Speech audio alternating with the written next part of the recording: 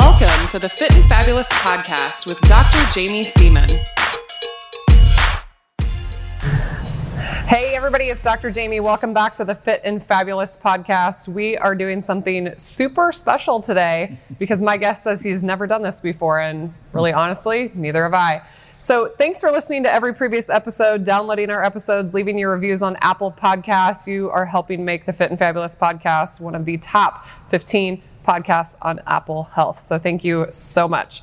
So today's podcast, we're actually on location at Upgrade Performance Institute in Elkhorn, Nebraska, which is a new business that my husband and I, don't worry, I'm just getting poked with needles right now. If you guys hear me stutter at all, one of our nurses here at Upgrade is actually starting an IV. So the cool part, people on YouTube are watching us, Thom, but we both have IVs in. We're getting IV NAD therapy while we are doing this podcast. So I wanted my guests to experience all things here at Upgrade Performance Institute. So I made him do a DEXA scan. Now we're doing IV NAD therapy. But my guest today is Thom Shea. And if you guys don't know who he is, Thom Shea served for 23 years with distinguished valor as a Navy SEAL. During his military career, he served in 3 wars, ultimately leading a team of Navy SEALs into Afghanistan in 2009, where he earned a Silver Star, Bronze Star with Valor, and Army Commendation with Valor, and his 2nd Combat Action Medal. He is also the CEO of his business, Adamantine Alliance. I have gone through Thom's training, and it is phenomenal. He lives in Greenville, South Carolina, which I think is the cutest little town I've ever seen, Thom. I visited recently and was pretty swooned with Greenville, I won't lie. He is married to his wife Stacy, and he's got 3 children, but he's the author of Unbreakable, and that's how I met Thom Shea. Was a friend of mine sent me Thom's book, and I started reading it, and it's really changed the way that I have thought about a lot of things, and I think that Thom has an important message to share with all of you. So Thom, thank you for coming. Well, I would have said thank you back, but I'm beginning to feel a little nauseated over here. Okay. So those of you that don't know, we'll talk about it. I guess we can just talk about it right now. So, and then we'll get back to how cool Thom is. I was cool until this moment in time. Yeah. Thom and I are doing something called IV NAD therapy, and NAD stands for nicotinamide adenine dinucleotide. So that's just a super fancy term to talk about NAD, which is a coenzyme. And it binds to different things in our body, and it goes into our mitochondria and makes cellular energy. So many of us are NAD depleted. Thom and I work busy, stressful lives. So this NAD is going to replenish the energy in our cells, Thom. So you're going to feel more unbreakable this after terrible. The podcast. But what Thom's referring to is that NAD, as it's going in and the cells are taking it up, people, they have an experience when they do NAD, which I think is kind of cool, because it's one thing to not feel anything, right? But when you can feel it, I don't know, maybe I'm just making that up, but you don't feel great, so you can get a little nauseous. So if Thom or I pass out or puke or something during this podcast, then we apologize. Only here, we fellas. apologize. But the people on YouTube can see we've got these bags of saline hung here with NAD in it, and we're gonna be getting this NAD the whole time here. Okay, so Thom,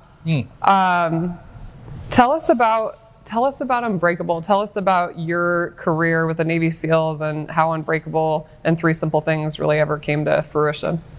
Well, one of the funniest things to talk about while you're getting NAD and you're feeling nausea is how you kind of started your career. So I went into SEAL teams a little later in life. I had gone to West Point and failed out in English. And the only thing that somebody can do when they can't read and write well is go into the SEAL team. So I really chose wisely. So I went into SEAL teams later, I think when I was 23. And I wanted to be a part of a group of guys that don't have excuses. And I really look at it that way. They don't care about anything other than getting stuff done. And I wanted to be in that community. And that was kind of the real genesis of the work that I'm now doing in retirement, is to teach people the value of doing things that are relevant because you said you would do them, like keep your word, make a promise. And it's just hard to keep track of that conversation while you're nauseous. Hey, Lisa, No, I'm good. I'm good. Get this man some anti-nausea medicine. No, I'm not. It's more in my chest than it is. Is it? Yeah. So like I said, people experience like chest heaviness, tightness. I promise you're not having a heart attack. That's fine. When you stop IV NAD, It's my hands. they're not shaking. They're as good. soon as the drip is done, you essentially feel totally normal. And then over the next 24 to 48 hours, you're going to feel really good. But the loading dose, we typically will do a loading dose every other day for 10 days, and then maintenance is like once a month. So you can take NAD a lot of ways. You can take it orally, but the bioavailability is certainly much higher if you do something intravenously. So, but you have to be willing to get poked. That's, the downside of it. But Thom's really brave. Okay, so you go to the SEALs. Tell us what BUDS is like. That's the big question. Were you scared? Were you scared? Like, No. what was your thought? I just love hearing how I people's grew minds up work. being an athlete. So I played football in college. I was a track athlete. I thought I was in good shape, and then you show up to a program where the instructors are at a higher level than you thought possible. And so BUDS is a 6-month-long program that weeds out all the people who are going to quit on something when it's difficult. And that being the case, I started out in a class numbered 195. And if you ever talk to a SEAL and they don't know their SEAL class number, they're not. So it's one of the indicators is everybody graduates with a number assigned to them, a class number. I think they're up to like 360 something now. What class were you? I started out with 195, and I made it to Hell Week, which is was the 6th week of training. And that week of training is solely designed to weed out everybody that can't endure honor the word. yucky, shitty stuff. It's terrible. How many people start and how many people finish? Notoriously, there's an 85% not finish rate. And out of that 85% that start that don't finish, maybe 6% are medical. The rest are quit. And most people quit in the first 7 weeks. Around Hell Week is the big quit point. So Hell Week starts on a Sunday night and goes till Friday.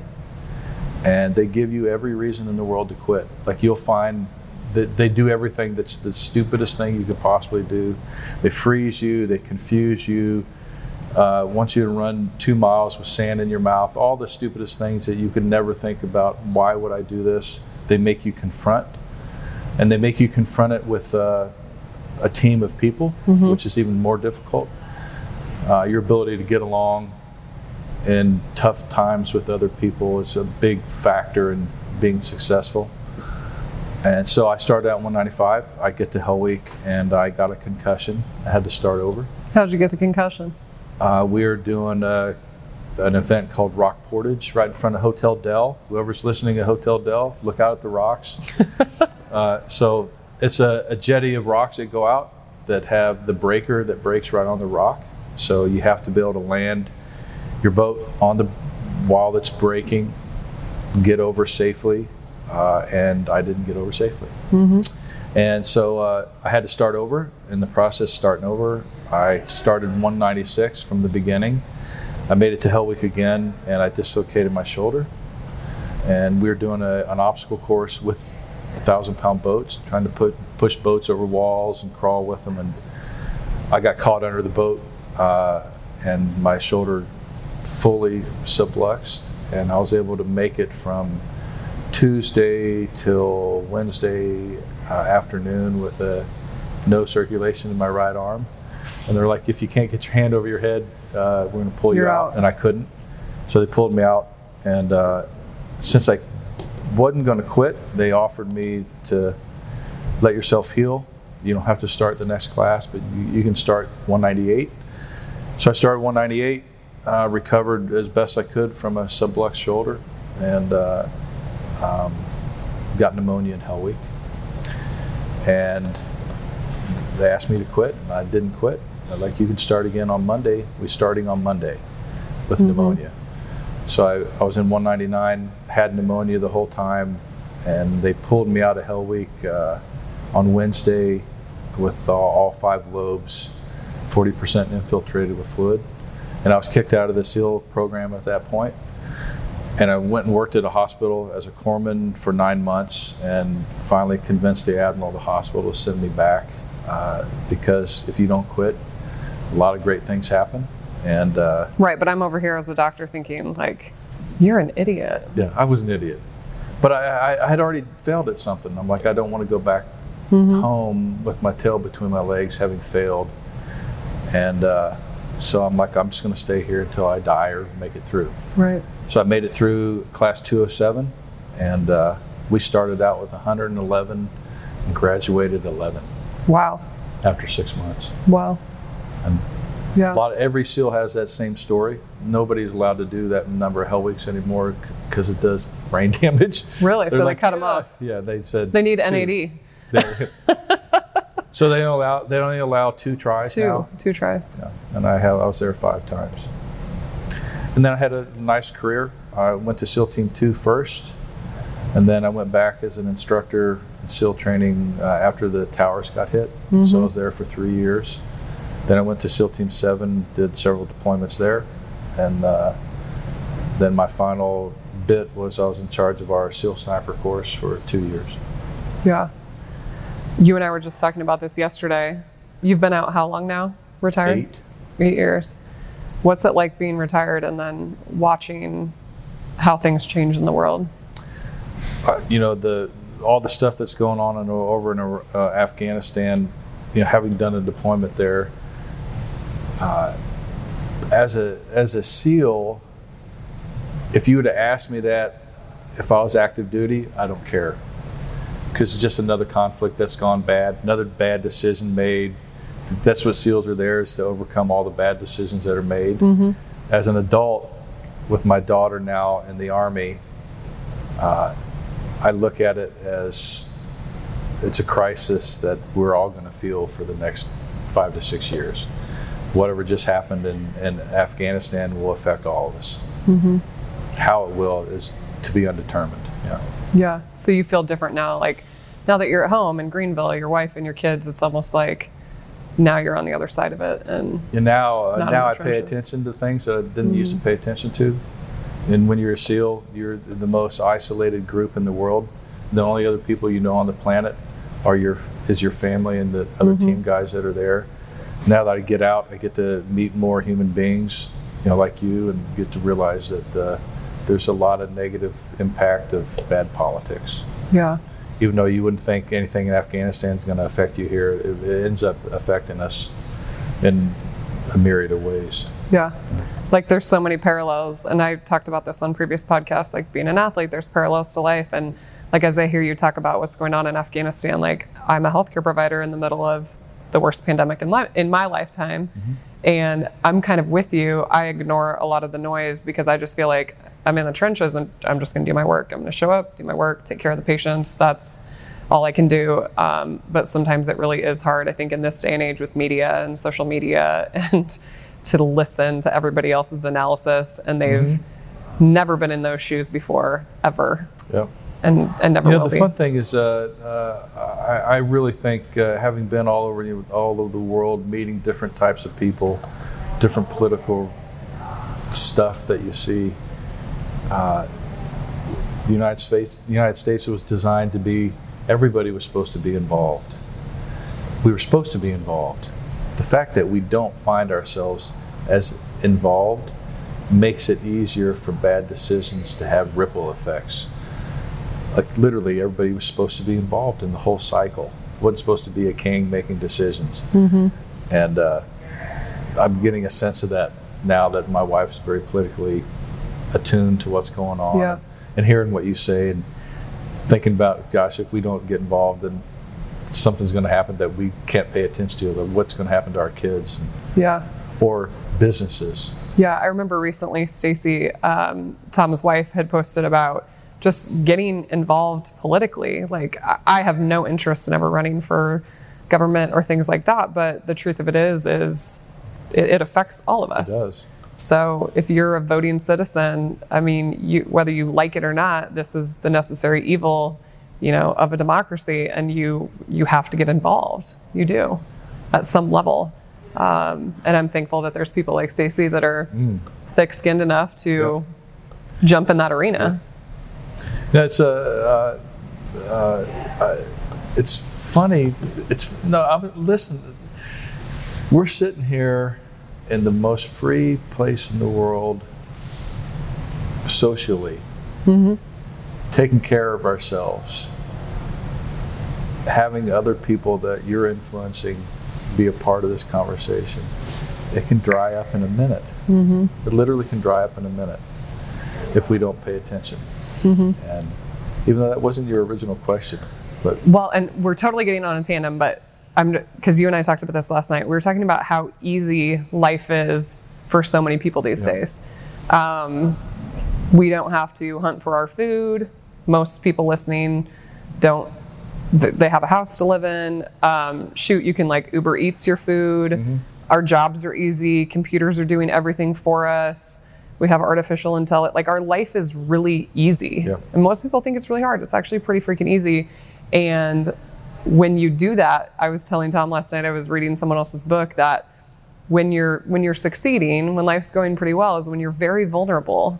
And I think that that's where a lot of people have gotten in their life, is they're at this level of just like coast and comfort and life's pretty good. I got money in the bank account. I got food in my fridge. And if you don't realize that some of the things that are happening in the world are going to impact you eventually, it's like you have to be on alert. The mentality that got me into working with, so it got me into the business world. Well, tell us how Unbreakable was born and kind of led into your I wrote leadership. So in 2009, the book that Jaime's talking about. My wife Stacy had asked me to write down what I wanted to pass on to the kids in case I died in combat, which is kind of a weird thing to think about. Not even listening to myself hear that. Say that out loud. Like, what the hell?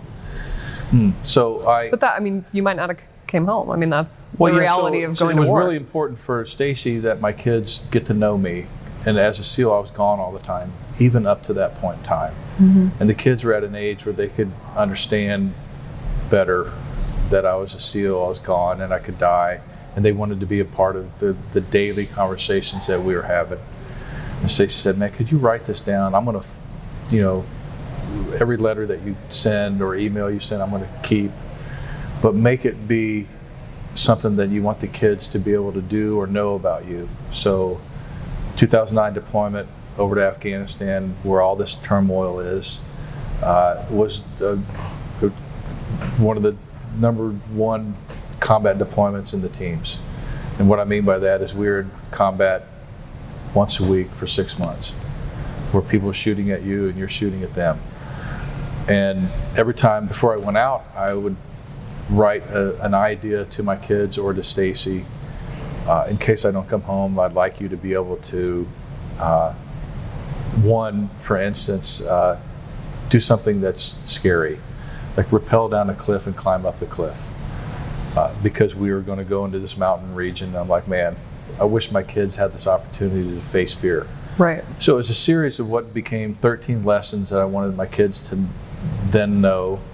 It wasn't intended to be 13, but it was intended to be for my kids, just for my kids.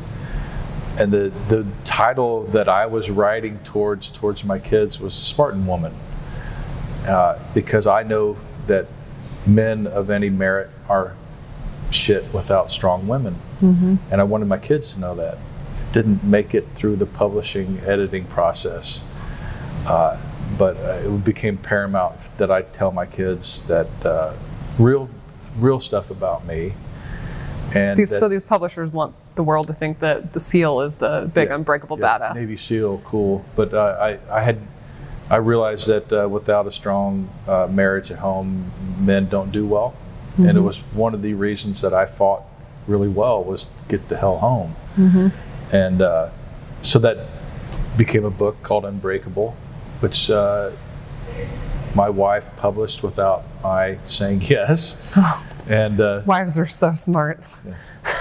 So literally, I didn't want to be in the public space, and it kind of thrust me into that space. And she kept pushing me to go out and speak about it. And it then became a way for me to, what we were talking about earlier, is what happens when you're successful. is you actually lose traction. And most of the business owners of the United States that I interact with have lost something in the process of winning. Either you lose your marriage, you lose your health, you lose some spiritual connectivity, or something along those lines, and they wanted to get all of it back. So I put together a program about 7 years ago to teach leaders how to, I call, lead themselves at home, and then lead other people, because you can't lead other people until you can do yourself first. And it's been a wild ride of being part of the, I call it the human equation, is teaching people how to be better at what they normally can do, but it's been lost. And because I don't know if that's easy. your rendition of the training, but it's at least the instructor's rendition of the training. Yeah. And the more I've talked with Thom about all the people that he works with, so Thom's kind of concept is he's got these 5 pyramids. So tell people what the 5 pyramids are. And everybody will know them after I talk about them. Everybody has these 5 areas of life that they either don't do well at, but they know about, but they're constantly engaged in. So health is the first area. Your ability to learn is the second area. Your ability to have a job or derive value from what you do is the third. The fourth area are the relationships in your life, and the fifth area is your spiritual connectivity. So those 5 areas, I designed a articulate training around teaching leaders to get really good in those 5 areas of their own life. And hopefully that answers your question. Yeah, and so you kind of keyed in on this, is that the relationship pyramid for people who can be wildly financially successful, you know, they've got the top CEO job, they might even be listening to my podcast and they're eating right and moving right and physically fit, and they've got all the things, but a lot of times the rate limiting step for them is relationships. Especially intimate relationships, their spouse, their wife, their husband, whoever it is. Thom's told me some incredible stories about people he's worked with, and like they're on their 7th, 8th, 9th, 10th marriage. Now, you obviously have a different perspective. Stacy is not your first wife. You've been married previous to that. So in the SEAL teams, if you have issues at home and you're in a combat zone, you're asked to leave.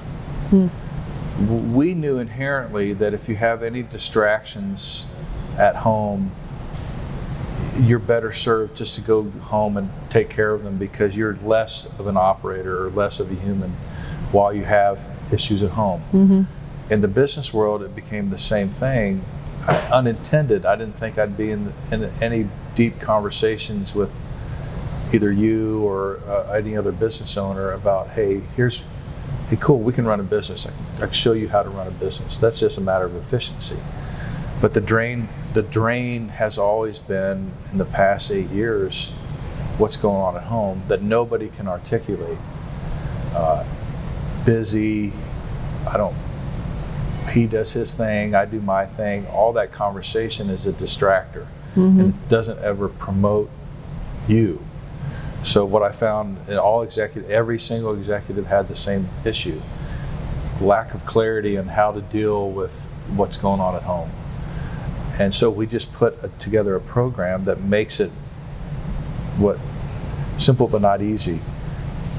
And what I found to be true, and what you're going through now, is if you can listen to your spouse every day, it's transformative. And then you have to committedly say something to your spouse every single day.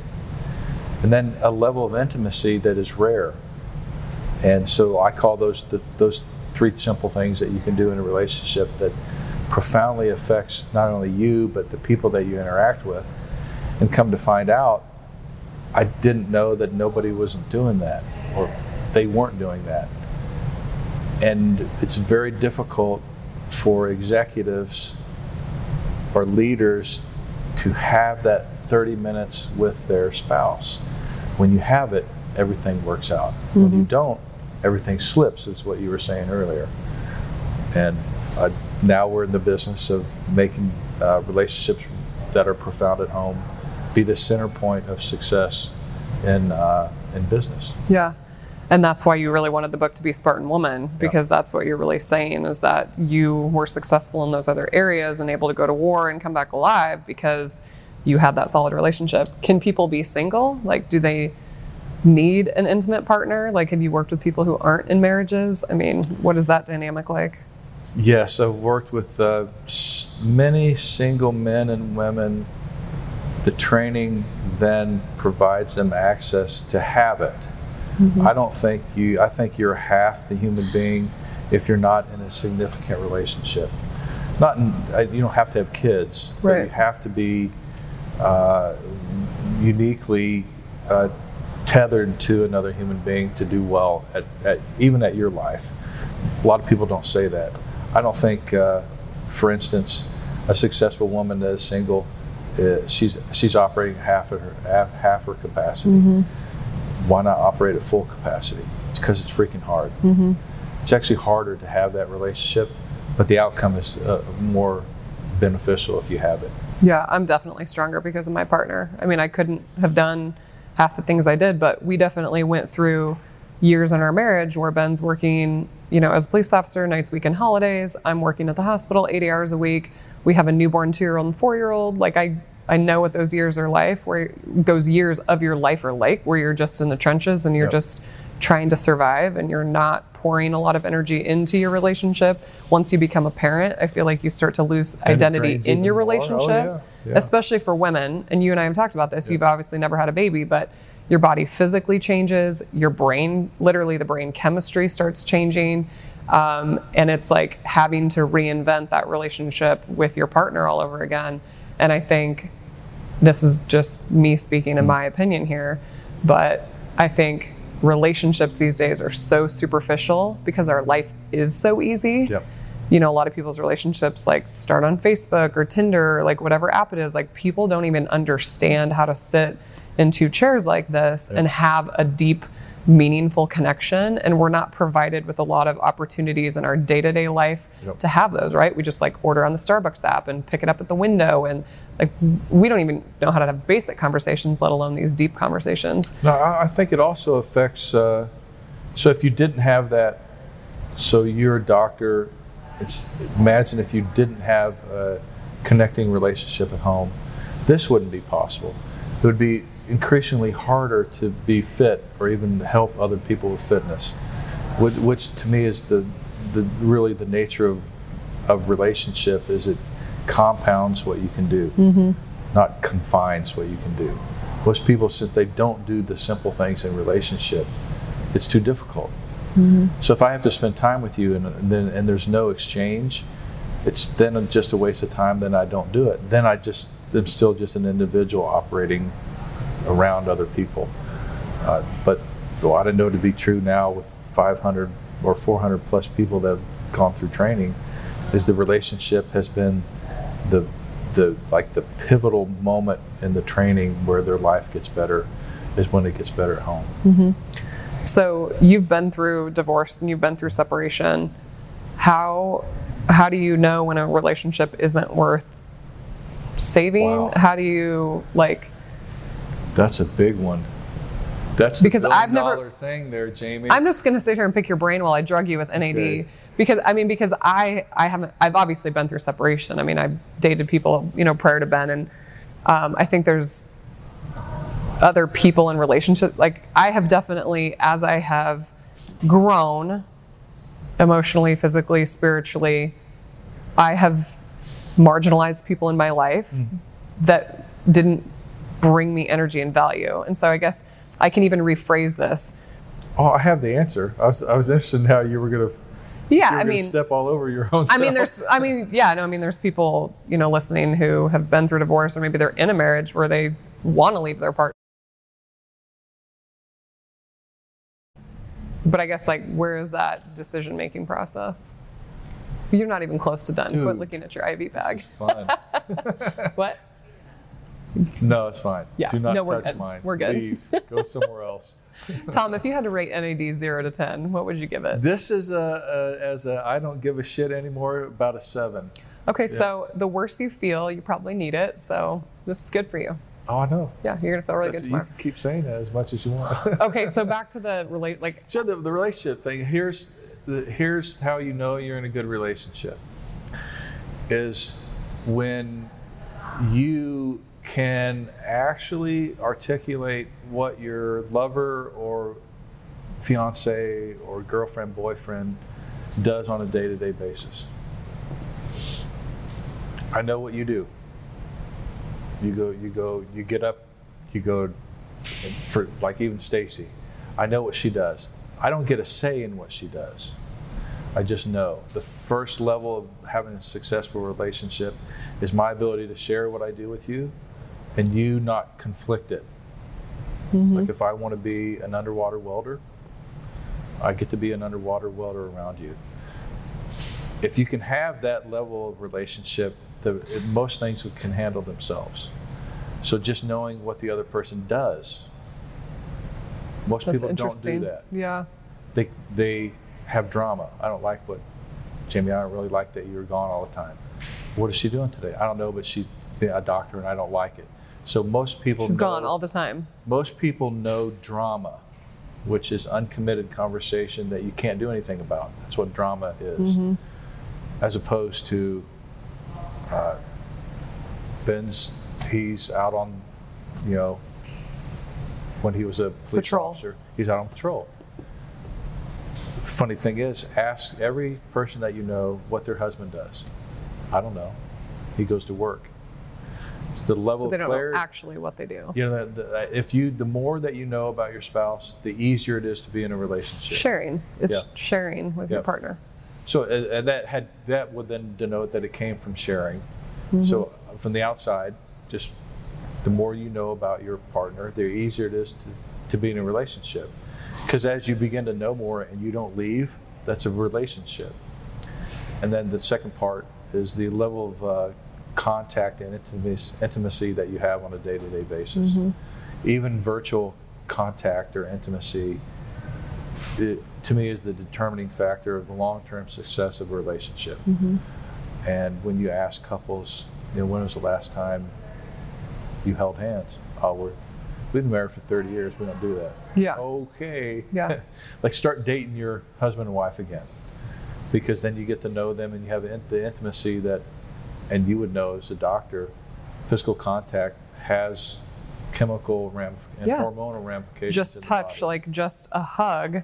One of Ben and I's favorite things to do, I'm sure he'd say have sex, but we literally, our 10-minute share of the day, we literally will just hug, like no words, nothing, for like 60 seconds.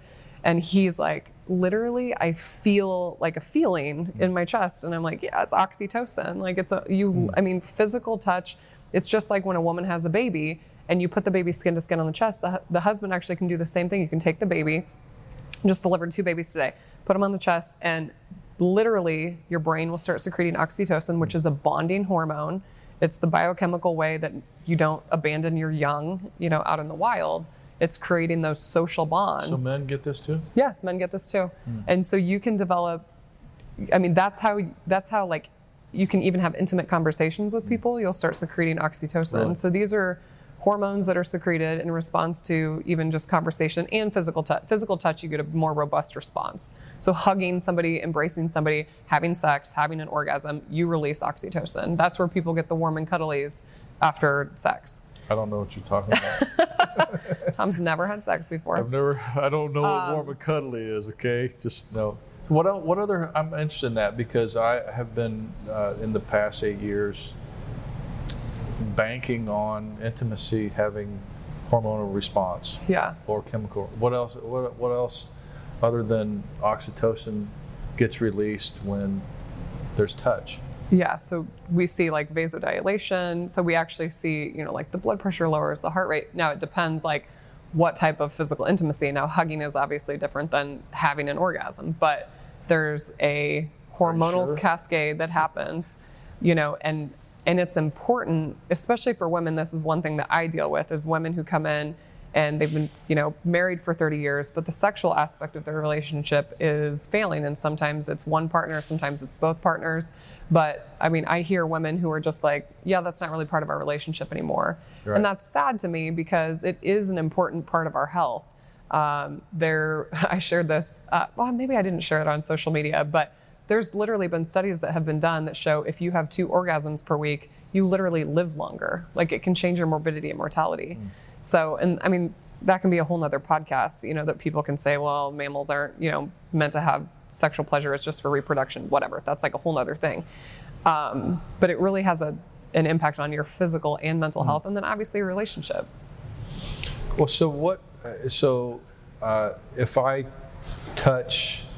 if a man touches his wife, what hormonal responses happen? You're just gonna brush by. Yeah. I mean, any sort of physical embrace, you're going to get some oxytocin. Okay. Yeah, which is that bonding hormone, and that's what I'm saying is it's such an important part of social, like the pack, the tribe. It's bonding. It's why the pack of sheep doesn't leave one sheep by the roadside, because them just being in a herd and bumping against each other, I mean, they have that connection. Would it also reinforce like the dopamine drip?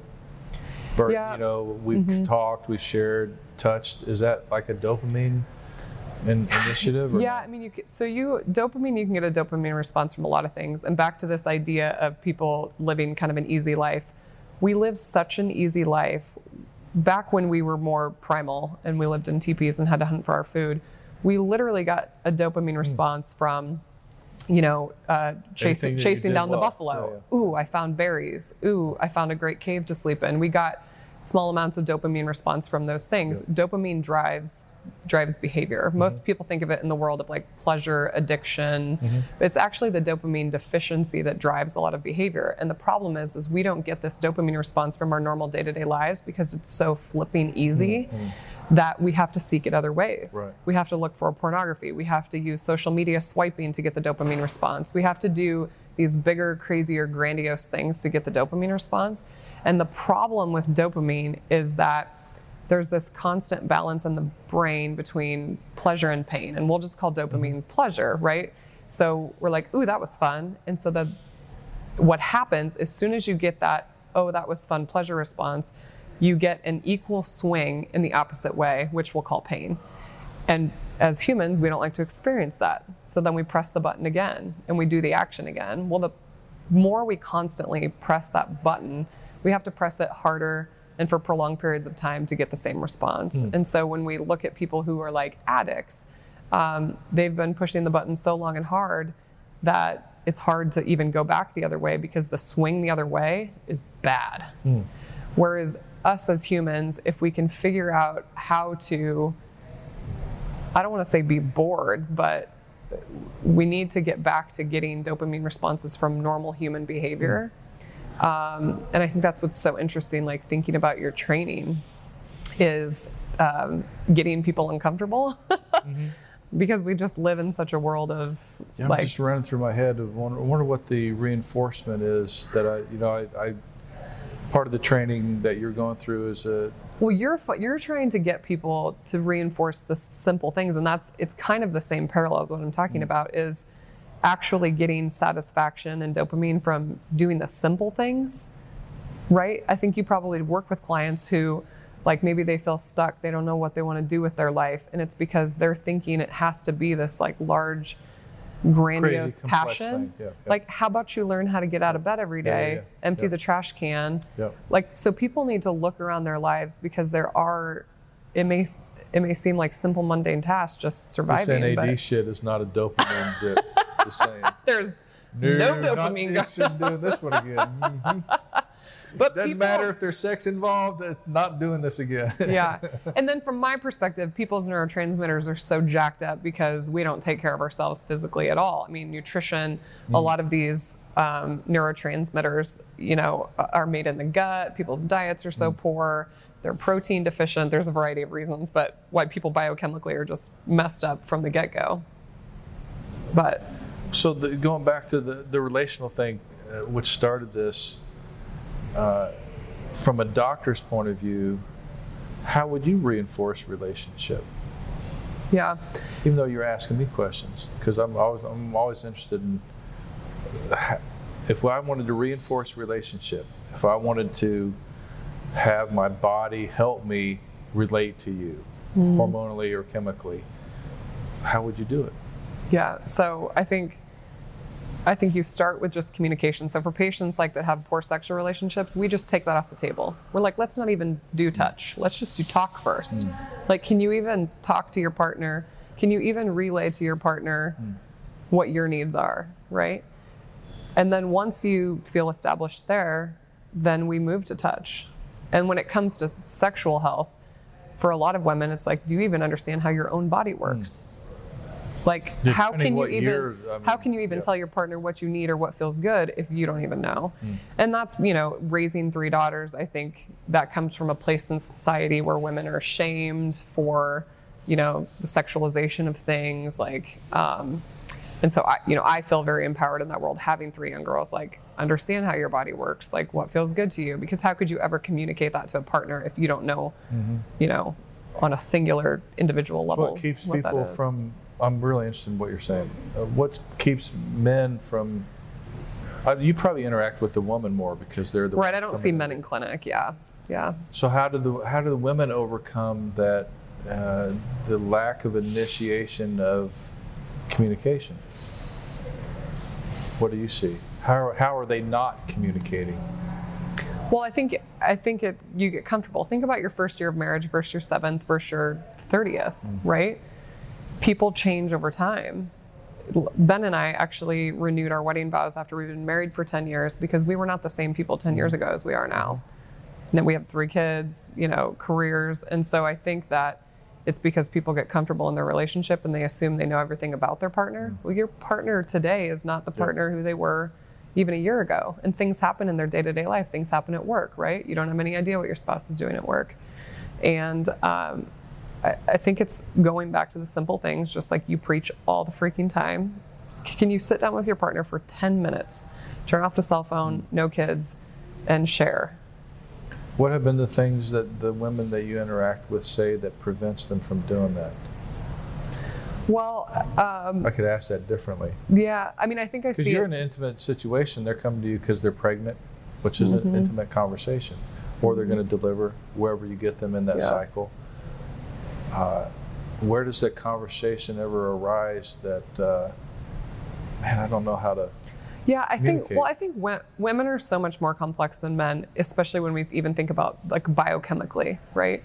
I mean, you can say like, men are from Mars, women are from Venus, but women, hormonally, every single day of the month, we've got different hormonal levels, and these things change the way that we interact with our outside world.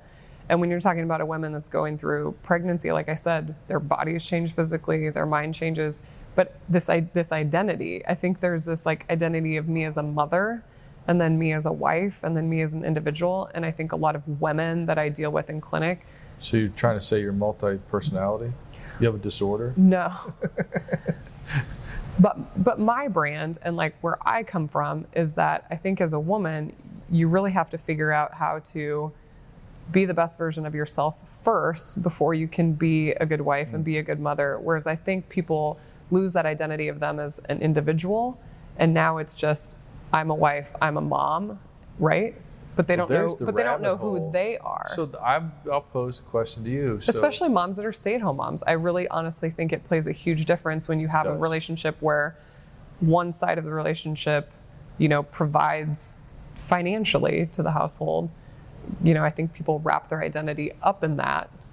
And that's why you see CEOs, men and women, who run away from their home life because... So as a strong female, how does a strong female not detract from a male? That's a big question that I may ask it weird, but usually strong males don't like to have strong females around, or somebody told them, have a submissive male or female. It never works out that way anyway. Right. But now you being a strong woman, is it difficult to also empower like Ben, or to have that relationship with a strong male?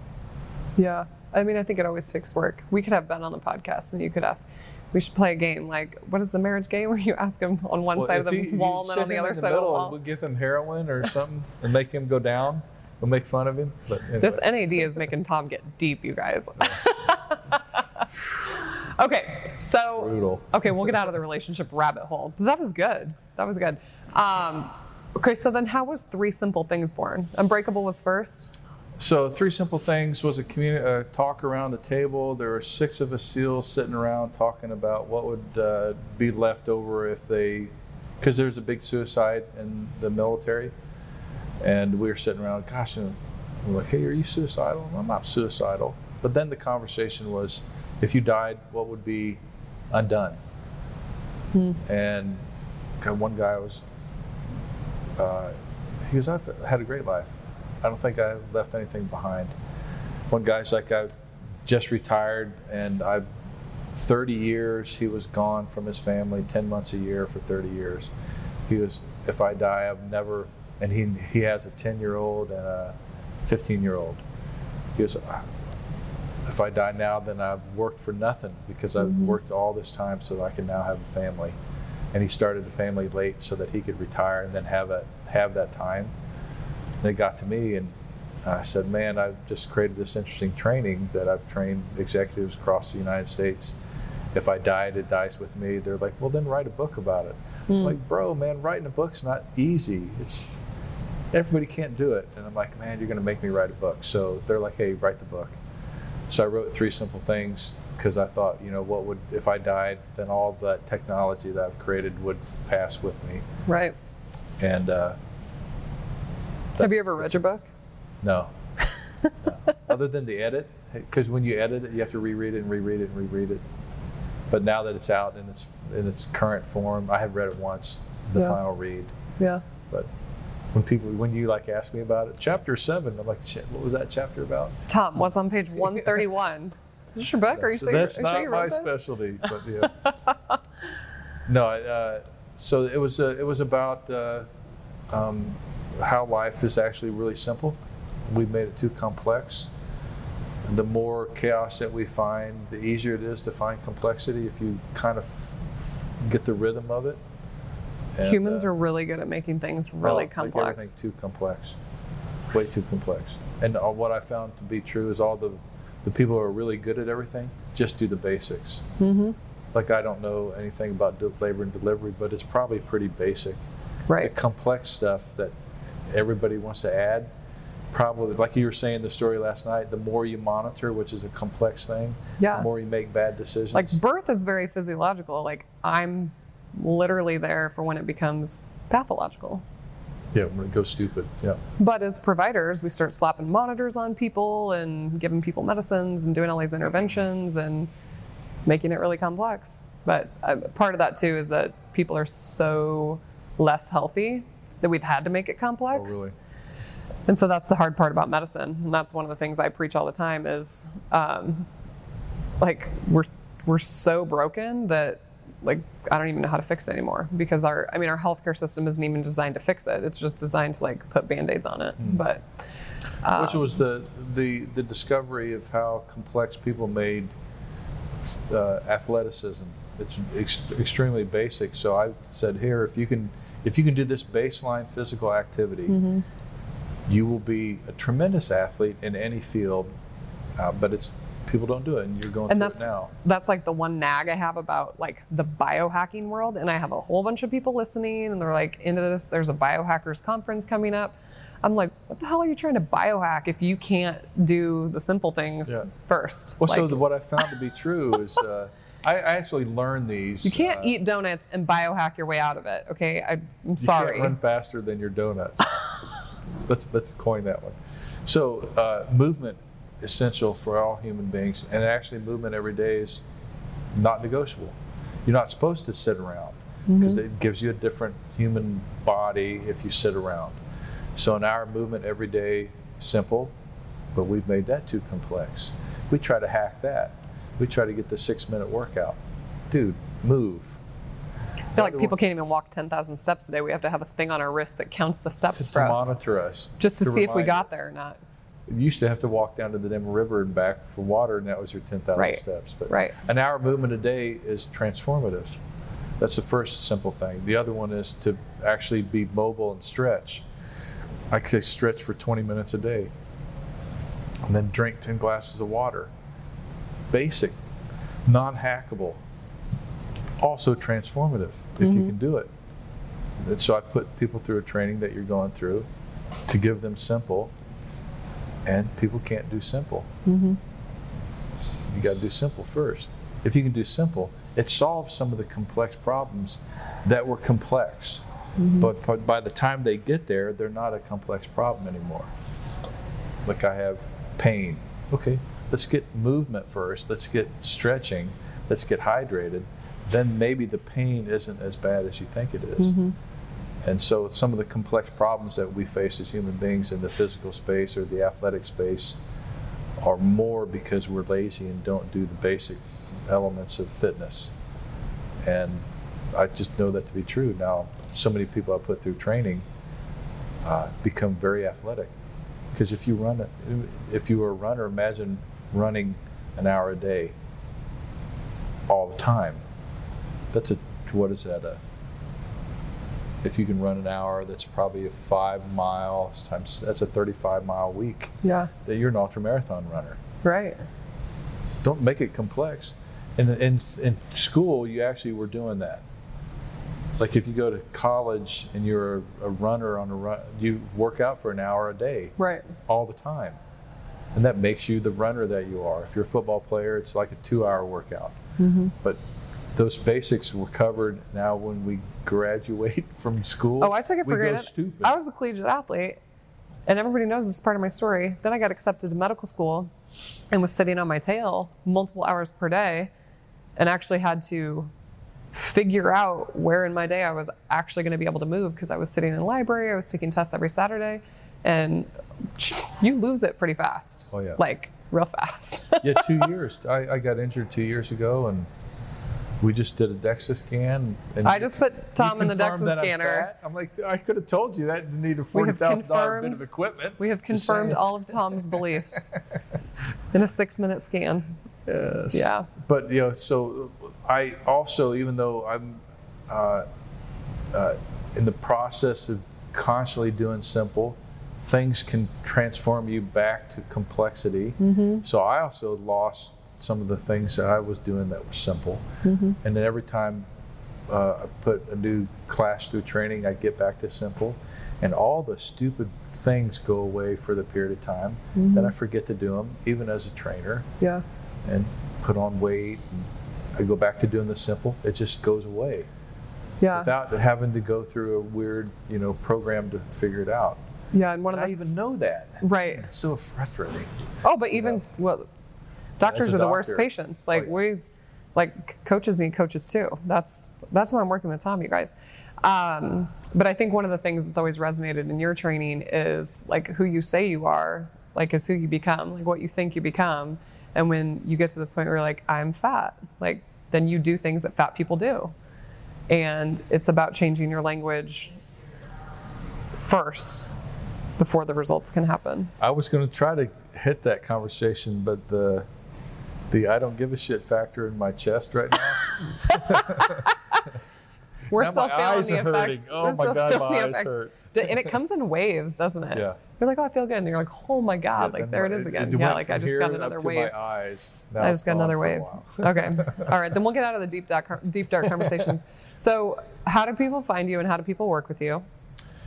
So the company that we have is called Unbreakable Leadership, and that's the website, unbreakableleadership.com.